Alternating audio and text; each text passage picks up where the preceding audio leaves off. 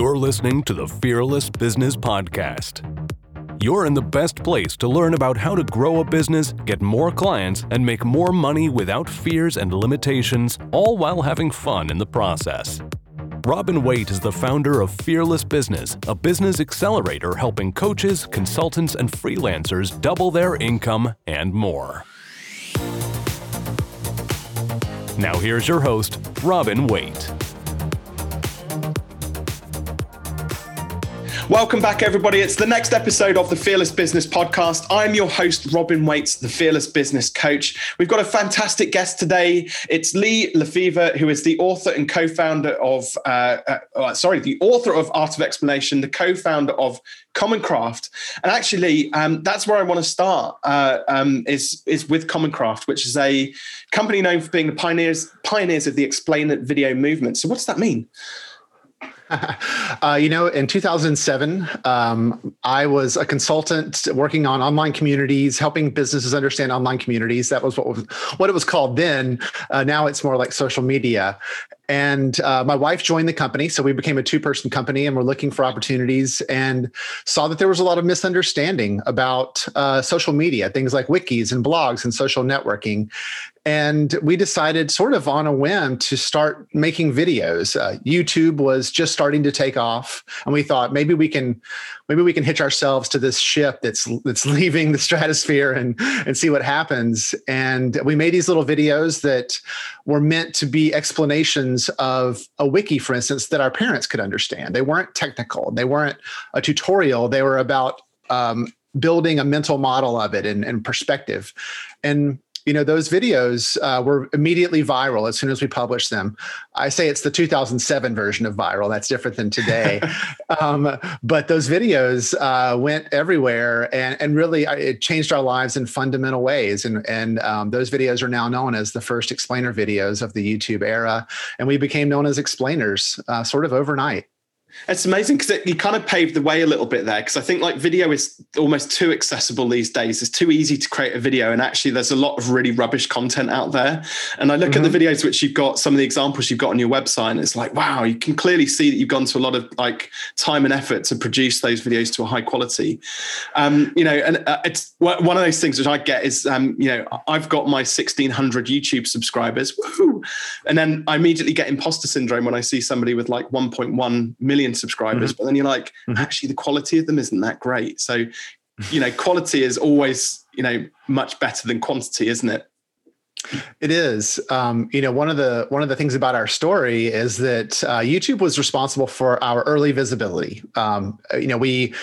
Just for context, we have about 50,000 subscribers and we have, 15 million views. And during the height of our visibility, we actually chose to stop using YouTube. Wow. And the reason was that YouTube was a platform that we didn't control. And we wanted to be in control of our own videos so we could license them. We could make them the home. We could make our website the home of the videos. So we gave up the traffic and visibility we were getting from YouTube in order to make our website, commoncraft.com, the home of the videos. And part of that is kind of what you say is, we're educators essentially. Like we're not doing crazy viral videos. We're not, super entertaining in that way. Our videos solve a problem. And today on YouTube, you can't compete trying to solve a problem really.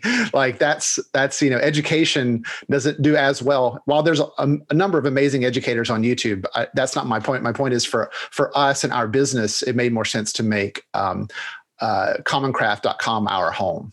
Well, that's it. It's interesting because, you've got the likes of Gary Vee, who always talks about like eyeballs, audiences, like, where it's at, and being able to kind of create your own audience, if you like, on your own website is like a super powerful thing. So you started that business up in what year was it? The video started in 2007. And what was the kind of trajectory when you kind of left YouTube and started to move them onto your website? Was there like a bit of a lag between that decision and then starting to see an uptick in traffic? Yeah, well, yeah, there was some overlap there. A couple of things were going on. So we made the first videos, and there was no business model. The advertising platform on YouTube was not yet there. So we had lots of likes and views and everything, but no money. But then we started to get hired by companies to make similar videos. And our second client was Google, and we made a video called Google Docs in Plain English, and you can find that on YouTube. And that really took us to a whole new level of visibility when we worked with Google. We even had our logo at the end of the video, which helped a lot. And we quickly realized that we were the first movers in this new space, and we had a lot of demand, like overwhelming demand. So one of the things we did, which I think your audience might find interesting, is that other video producers were starting to say that they did explainer videos as well.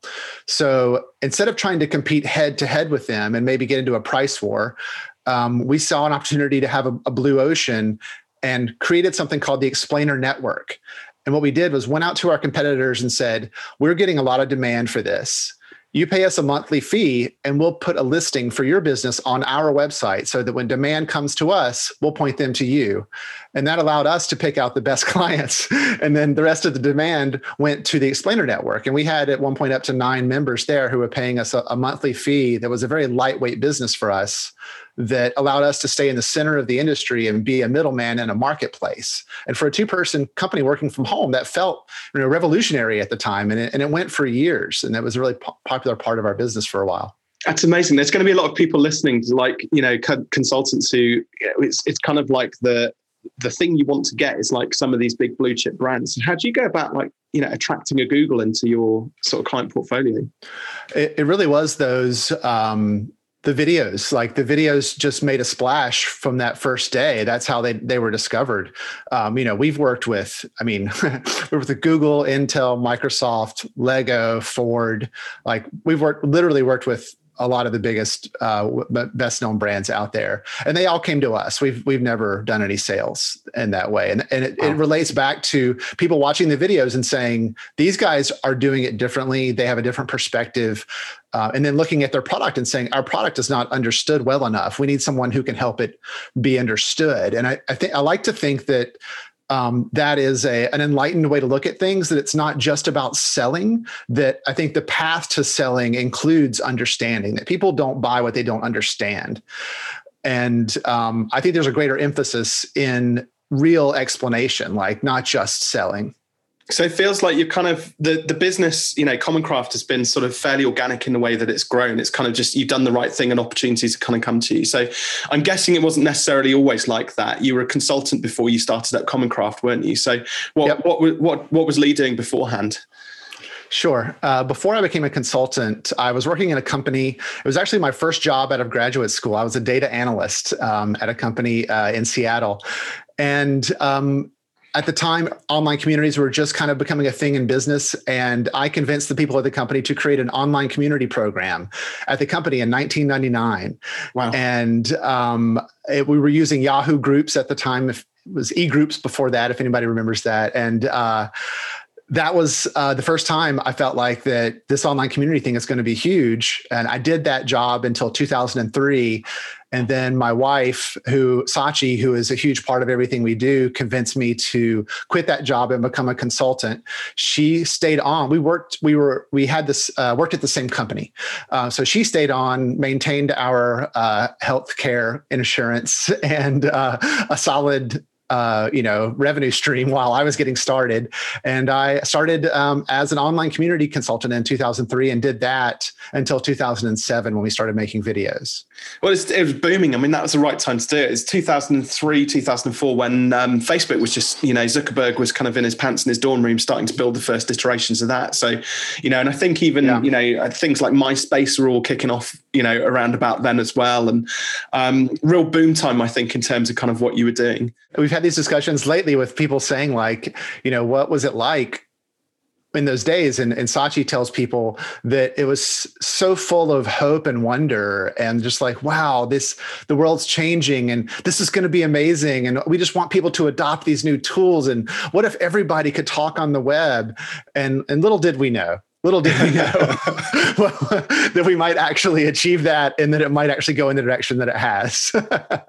Amazing support that Sachi has been able to give you as well. I think that's like phenomenal. There's probably a lot of people out there who are, well, one would question whether it's wise to go into business with your wife, but sounds like she's also been like a cornerstone of the success as well in terms of like, you know, making things happen for you. Absolutely. Absolutely. I'm really fortunate to be a partner with her in this. We're very different people. She is very detail oriented and very analytical. And I'm more on the creative side. So I'm the one proposing ideas and she's the one squashing them. We often refer to her as the chief party pooper.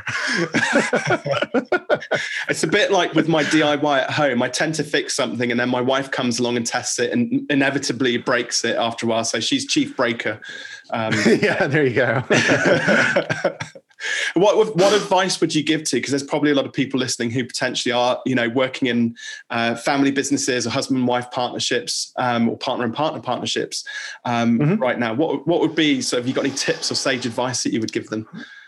You know, I think a lot about being in touch with what you value and what your values are. I think that inevitably you're going to disagree. You're going to have different versions of how to do something. But I think that what really holds you together is what you really value and what are the values you're working towards. So an example for us was we really value our independence. Like, we don't want to be beholden to anyone. We want to wake up in the morning thinking only about our own problems. And that kind of knowing that that's a value that is important to us, that helps us both work together to find ways to use that in our business strategies and in our life. And I think that people sometimes, it's too easy for business people to sort of outsource their values to what they see on TV or in magazines and think that there's only one way to do it or that there's even a right way to do it. And I don't think that's true. I think that each of us has values that matter, and getting in touch with them and letting those inform how we think about our business is a good way to do it. There's a great book by Derek Sivers. I can't for the life of me remember the title of it, but Start with Why? No, it wasn't Start With. That was Simon Sinek who did Start With Why. Oh, that's right. Yeah, no, Derek. I can't. Derek Sivers. Yeah, I'm going to have a look actually on my my Audible, because there was a really interesting thing which kind of resonated there. Where is it? Anything You Want, it's called, by Derek Sivers. Okay. And he's building his business. He built CD Baby, and he was building his business. Yep. And he always said that he always wanted a small business.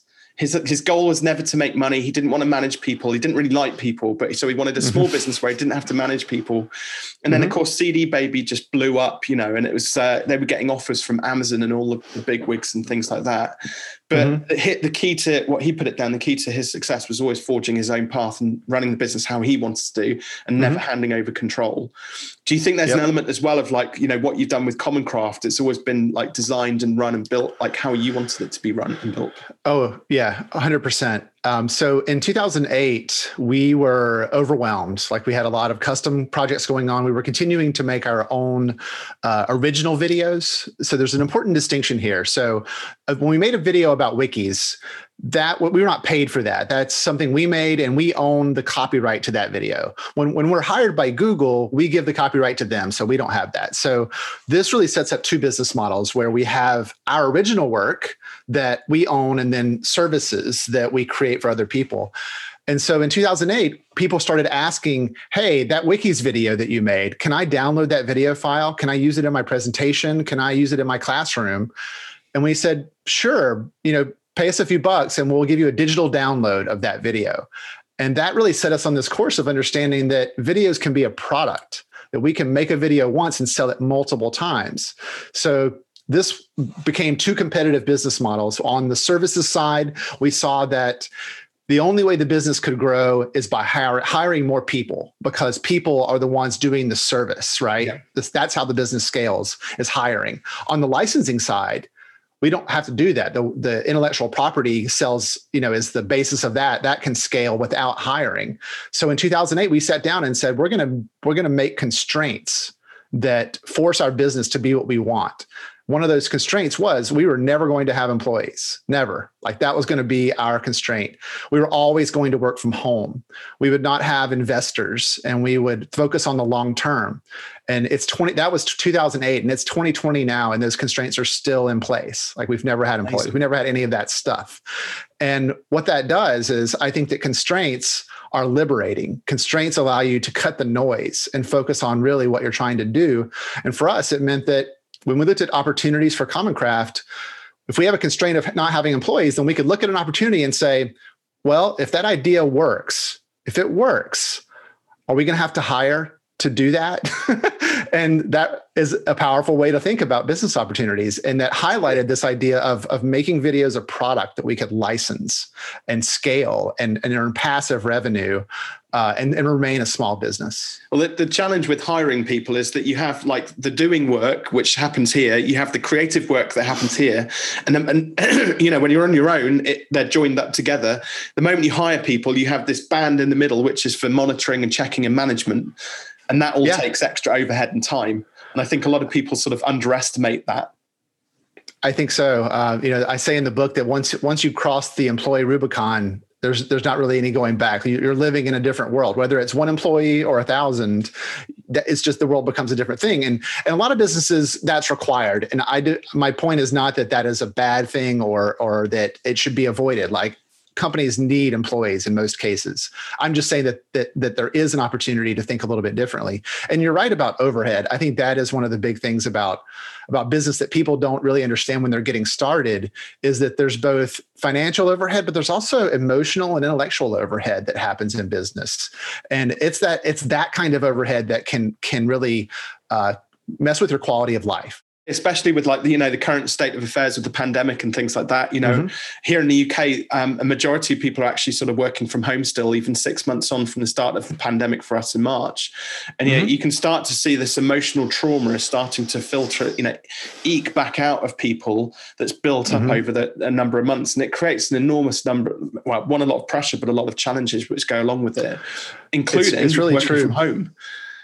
Yeah, I know. It's really it's really amazing and interesting and horrible time out there for a lot of people. But I think that what it's doing, in my perception, is that it's causing people to question some of the assumptions they've had in their lives about things like where does their happiness actually come from, and what really makes them happy and satisfied with their life.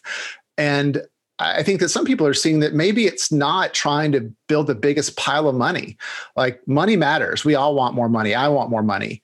But is that always where your happiness and satisfaction and quality of life comes from? And I think that people are starting to see, once they're at home and not working in a company and maybe exploring different ideas, that maybe their happiness comes from more time with their kids or their family, or more time being independent, or hobbies and control of their time and things like that start to matter to them a little bit more. And I think that if someone discovers that that's where their quality of life comes from, then maybe there's ways that can help them think about their business strategy and how they can build a business that actually supports those values along with satisfied customers and profit.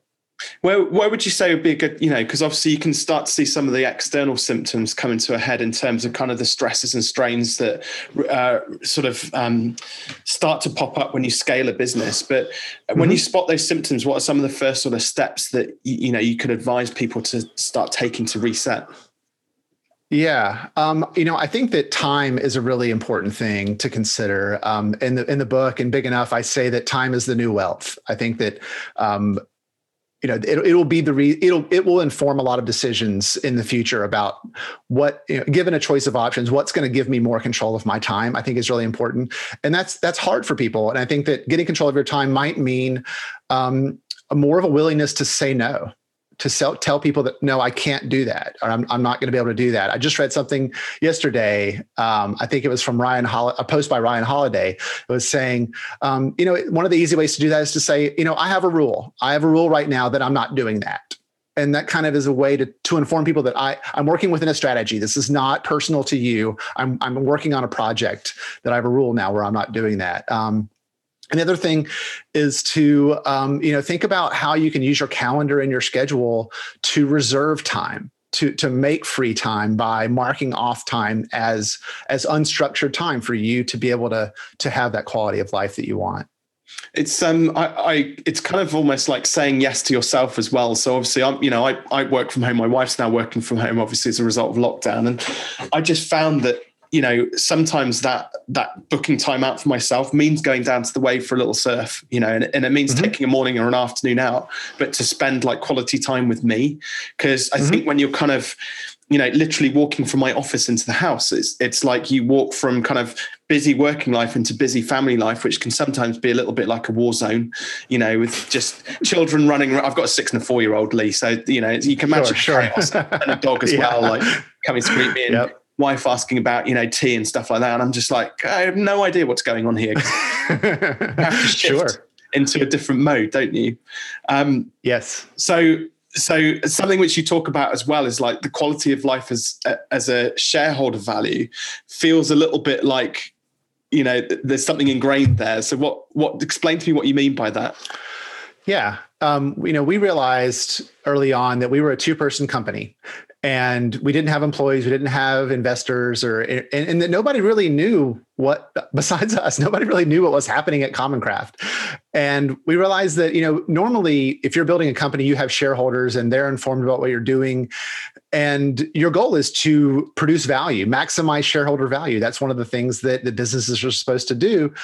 And as a 2-person company, we realized we're the only shareholders, and that we get to decide. We can decide what value to maximize. It doesn't have to be money. Sure, we want to earn a living, but what if we made quality of time a shareholder value and made it part of our strategy? And that's really what I mean by that is not just thinking in terms of big business if you're just a small company, and thinking about you have control. Like, you can decide what shareholder value matters to you. Maybe it's not working on Fridays. There's lots of opportunities for thinking like that, I think.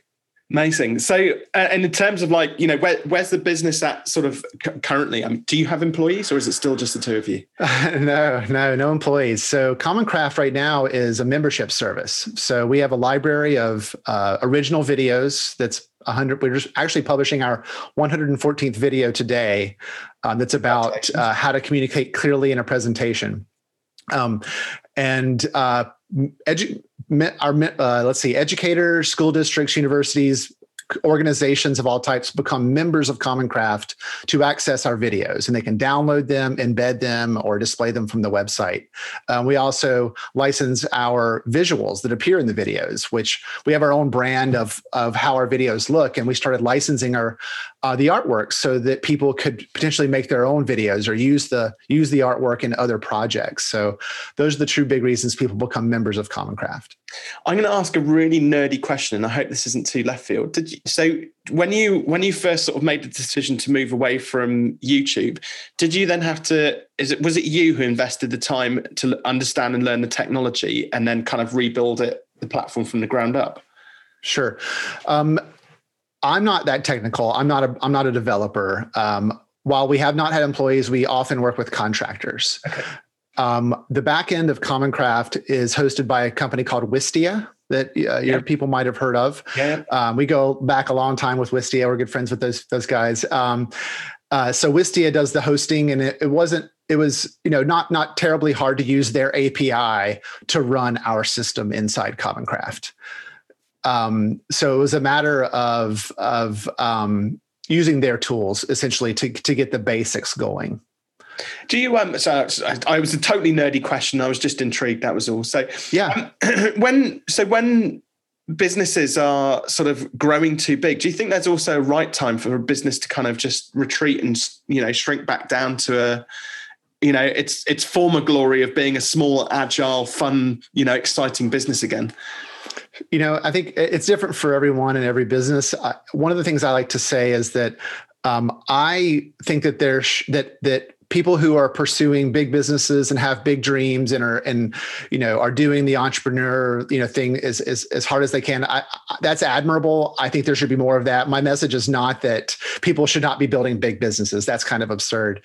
My message is just that there are choices, that's not required. There are other ways to look at it. But I do see businesses sometimes overexpand and then contract. We did a video for Lego years ago that was an internal video, and I actually was very fortunate to go over to Billund, Denmark, and meet with them and learn about their strategy. And one of the biggest strategic mistakes they made was to overexpand their selection. It became where the pieces started not to interoperate as well. And they saw that, we could sell a lot more, but they compromised the really core of their product. And they came along and just wiped all that out and returned back to the sort of core business for them, which was their interoperability. So that's just one example of a big business that did that. But like I said, there's no hard and fast rules. I think it's really up to the people who are running the business and the market. What would you say, because you've been on quite a journey over the last sort of 20 plus years now, and the businesses, or the business which you've run, what would you say was your sort of biggest personal challenge through that time? You should ask Sachi about that. She can tell you all about it. She's like, it's a long story about her being our sort of rudder or our rock, and me being like the petulant child who's never satisfied.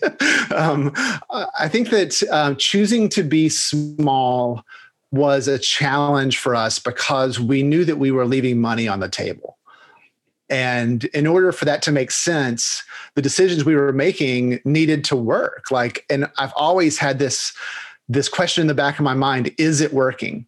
Did we do the right thing? Is this actually working, or is it just working temporarily? And I always fear that it's too good to be true or something, and that we don't know it, and that we're digging ourselves a hole that we're going to discover in 5 years and not be able to do anything about it. So far, that's not the case, but I think I just have a lot of anxiety about that kind of idea. I think that's really common though in most businesses, or most business owners, because you always worry, oh gosh, are they going to find me out, Lee? Are they going to know at some point that, it is that imposter thing, right? all the success, the books, the great client results and things like that. But no, it's all been a charade all this time. Yeah, I'm working on that. I think we're all working on that, but good days and bad days. I tell the story in the book that I used to get, every time someone becomes a member of Common Craft, an email is sent that says, hey, this person is a member at this level. And those emails govern my day. When there's a lot of them, I have a good day. And if there's none of them, I have a bad day. And Sachi was like, you got to stop getting those emails. We got to cut those off. You need to get your head out of the data and start focusing on the future. And that's what I did, is I don't get those emails anymore. And that was a way for me to kind of not be so focused on the day-to-day and focus on the bigger picture. Well, that's it. It's a little bit like, I don't know, if you're on a weight loss program and you weigh yourself every day, well, you can kind of gain or lose 6 pounds, up to 6 pounds in body weight, like just throughout each day. Sure. If you're checking for those emails each and every day, it's like you don't actually see the bigger picture, which is like, well, actually we've lost, 15 pounds over the course of a month or something, and you average it out. Yep. So it's super important. I talk about it as like having that 1 degree focus point. If you're so focused on just one thing, you're missing 359 degrees of other stuff going on. Good point. I like that. So super important. And there's another thing which you raised there, which is also massively important, very relevant as well to our audience. Because I always talk about not every client is the right client just because they've got a big wallet full of cash. You don't have to take everybody on. And a lot of people kind of get into bidding wars to get clients on board, especially sort of freelance and consultants. Like they want to take every single client on board because to them it's important to pay their mortgage and put food on their table. And it's like, that's not the right reason to take a client on. It's got to be because you can get, great results for them. You love working with them, and they can afford your services, great, but they're also going to treat you with respect as well. Mm-hmm. Yeah, I think that makes me think of this idea of sustainability and being able to be in a business that you're able to do for as long as you want. I think that a lot of times people get into business and it's not something they're passionate about or not something they're interested in, but they just see the money. and they realize pretty quickly that the money is not worth it if their quality of life is not good for them or healthy. And I mean, being able to choose clients is a privilege. Not everybody has that ability, but I think that's part of sort of a maturing company, is being able to understand and get a sense when you talk to people, like, is this going to be a good client? Something someone told me early on, and this is not a hard and fast rule, but I always remember it, is that if people are nitpicky in the beginning with the initial contract, they're probably going to be nitpicky about everything else. 100%. We used to get that all the time as well. It's like, no, assess and qualify your prospective clients to the cows come home. And then we always operate like a three flag system. So if they get 3 red flags along the way through what they say or how they behave, how they show up, then no, that's it. You're out. You haven't passed time. You haven't passed selection. And it's the best way to be, because you end up with the best clients. Yeah, definitely. And that's where that sustainability comes in. Maybe you have a long-term relationship with them, and it's people you enjoy working with. And that's really it's really a great thing. So what does the future look like for Commoncraft then? Yeah, we're going to keep making videos and build our library. You know, every time we publish a video, it's like adds value for our members. That's one of the reasons they stick around. So we're going to keep making videos, and we're doing courses. We like, one of the things that we really love is that our work has inspired people to make their own videos. So we're trying to make that easier for them. I mentioned the visuals that we call cutouts. We also do online courses that teach people about how to make their own explainer videos. And I think we're going to do more of that, because, as a 2-person company, we can only reach so far. I personally want there to be more explainers in the world. I want people to be comfortable, with an approach that focuses on explanation. And we're going to do more of that.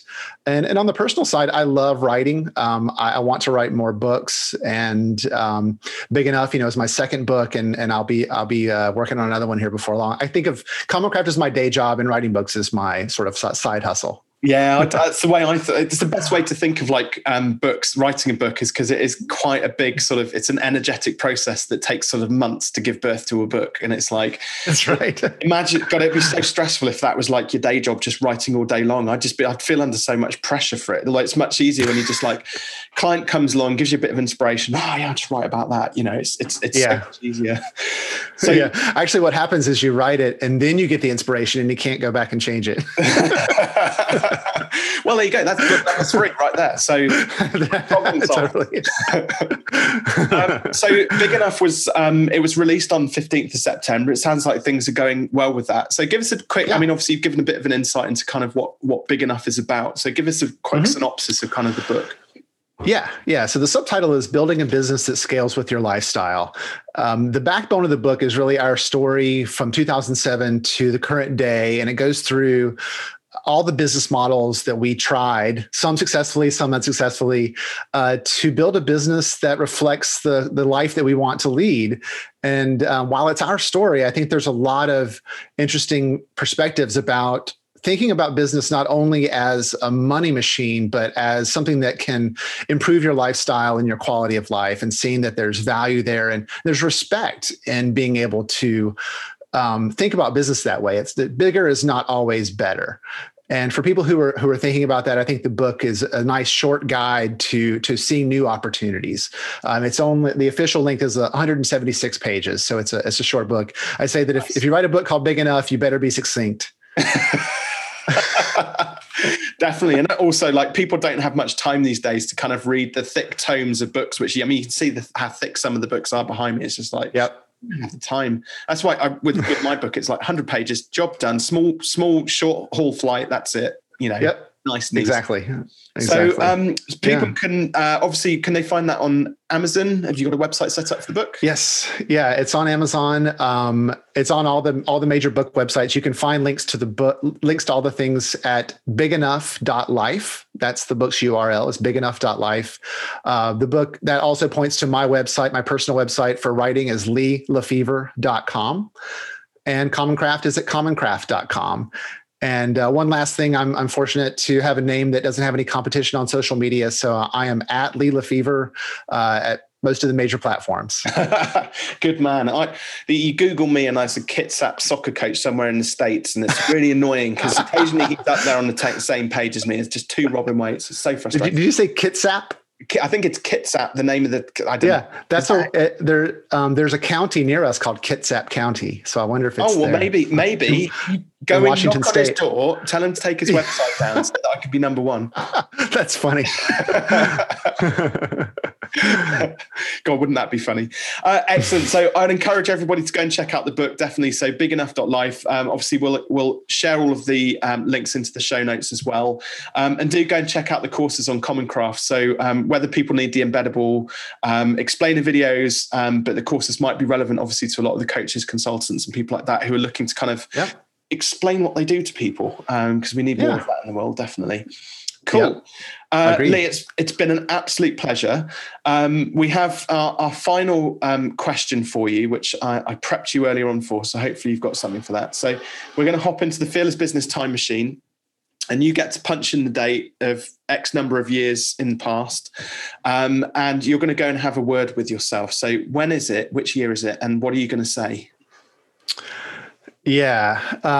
So before, I think it was like 10 years back. So I think that one of the things that we learned along the way that I would like to remind myself back then is that there's no bulletproof business model. Like that, there's nothing that you're going to create that's going to last forever. And that you should always be thinking about what's going to replace that business model, what's going to come along that's going to represent the right opportunity that's next. And a lot of times it might be something that means going with the flow and not pushing back against where things are going and saying like, oh, the market's changing, I'm gonna fight that. Oftentimes it means going with the flow.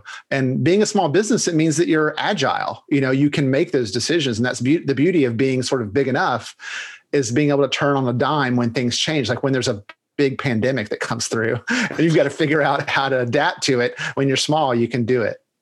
Yeah, it's like the difference between, turning an oil tanker and turning a small little speedboat, Interesting, actually. I don't normally sort of ask a question post my last question, but I'm going to, if that's okay. So I could see something like virtual reality really enhancing what you do with Common Craft. Mm-hmm. But do you think there's a danger that something like artificial intelligence could replace it? That's interesting. I mean, it's true with Google. Google takes over whole industries, with a clickable button practically. I think that if you watch our videos, what we're doing, I think, requires a level of nuance that I'm not sure that AI is capable of. Like AI can probably do tutorials, like how do you build a model in a 3D tool or something like that. But we're storytellers. We're telling stories that are not about what to click. We're telling stories that help people build a mental model of an idea that changes their perception of something. And maybe someday AI could do that, but I think that we're much more we're operating at an intellectual level. And I don't mean that like academic intellectual. I just mean that at a level of intellect that's human, that I think it's hard for machines. Yeah, I totally agree with you, actually. It's a fantastic answer. And I think it's going to be interesting, certainly, to see where all of those different technologies develop. 20 years, we're still at the tip of the iceberg of the internet age and like technology. So it's going to be amazing. Listen, Lee, it's been such a pleasure. Thank you so much for talking about your book and the business as well. We've really enjoyed it. Thank you. Yeah, thanks so much for having me, Robin. It was great.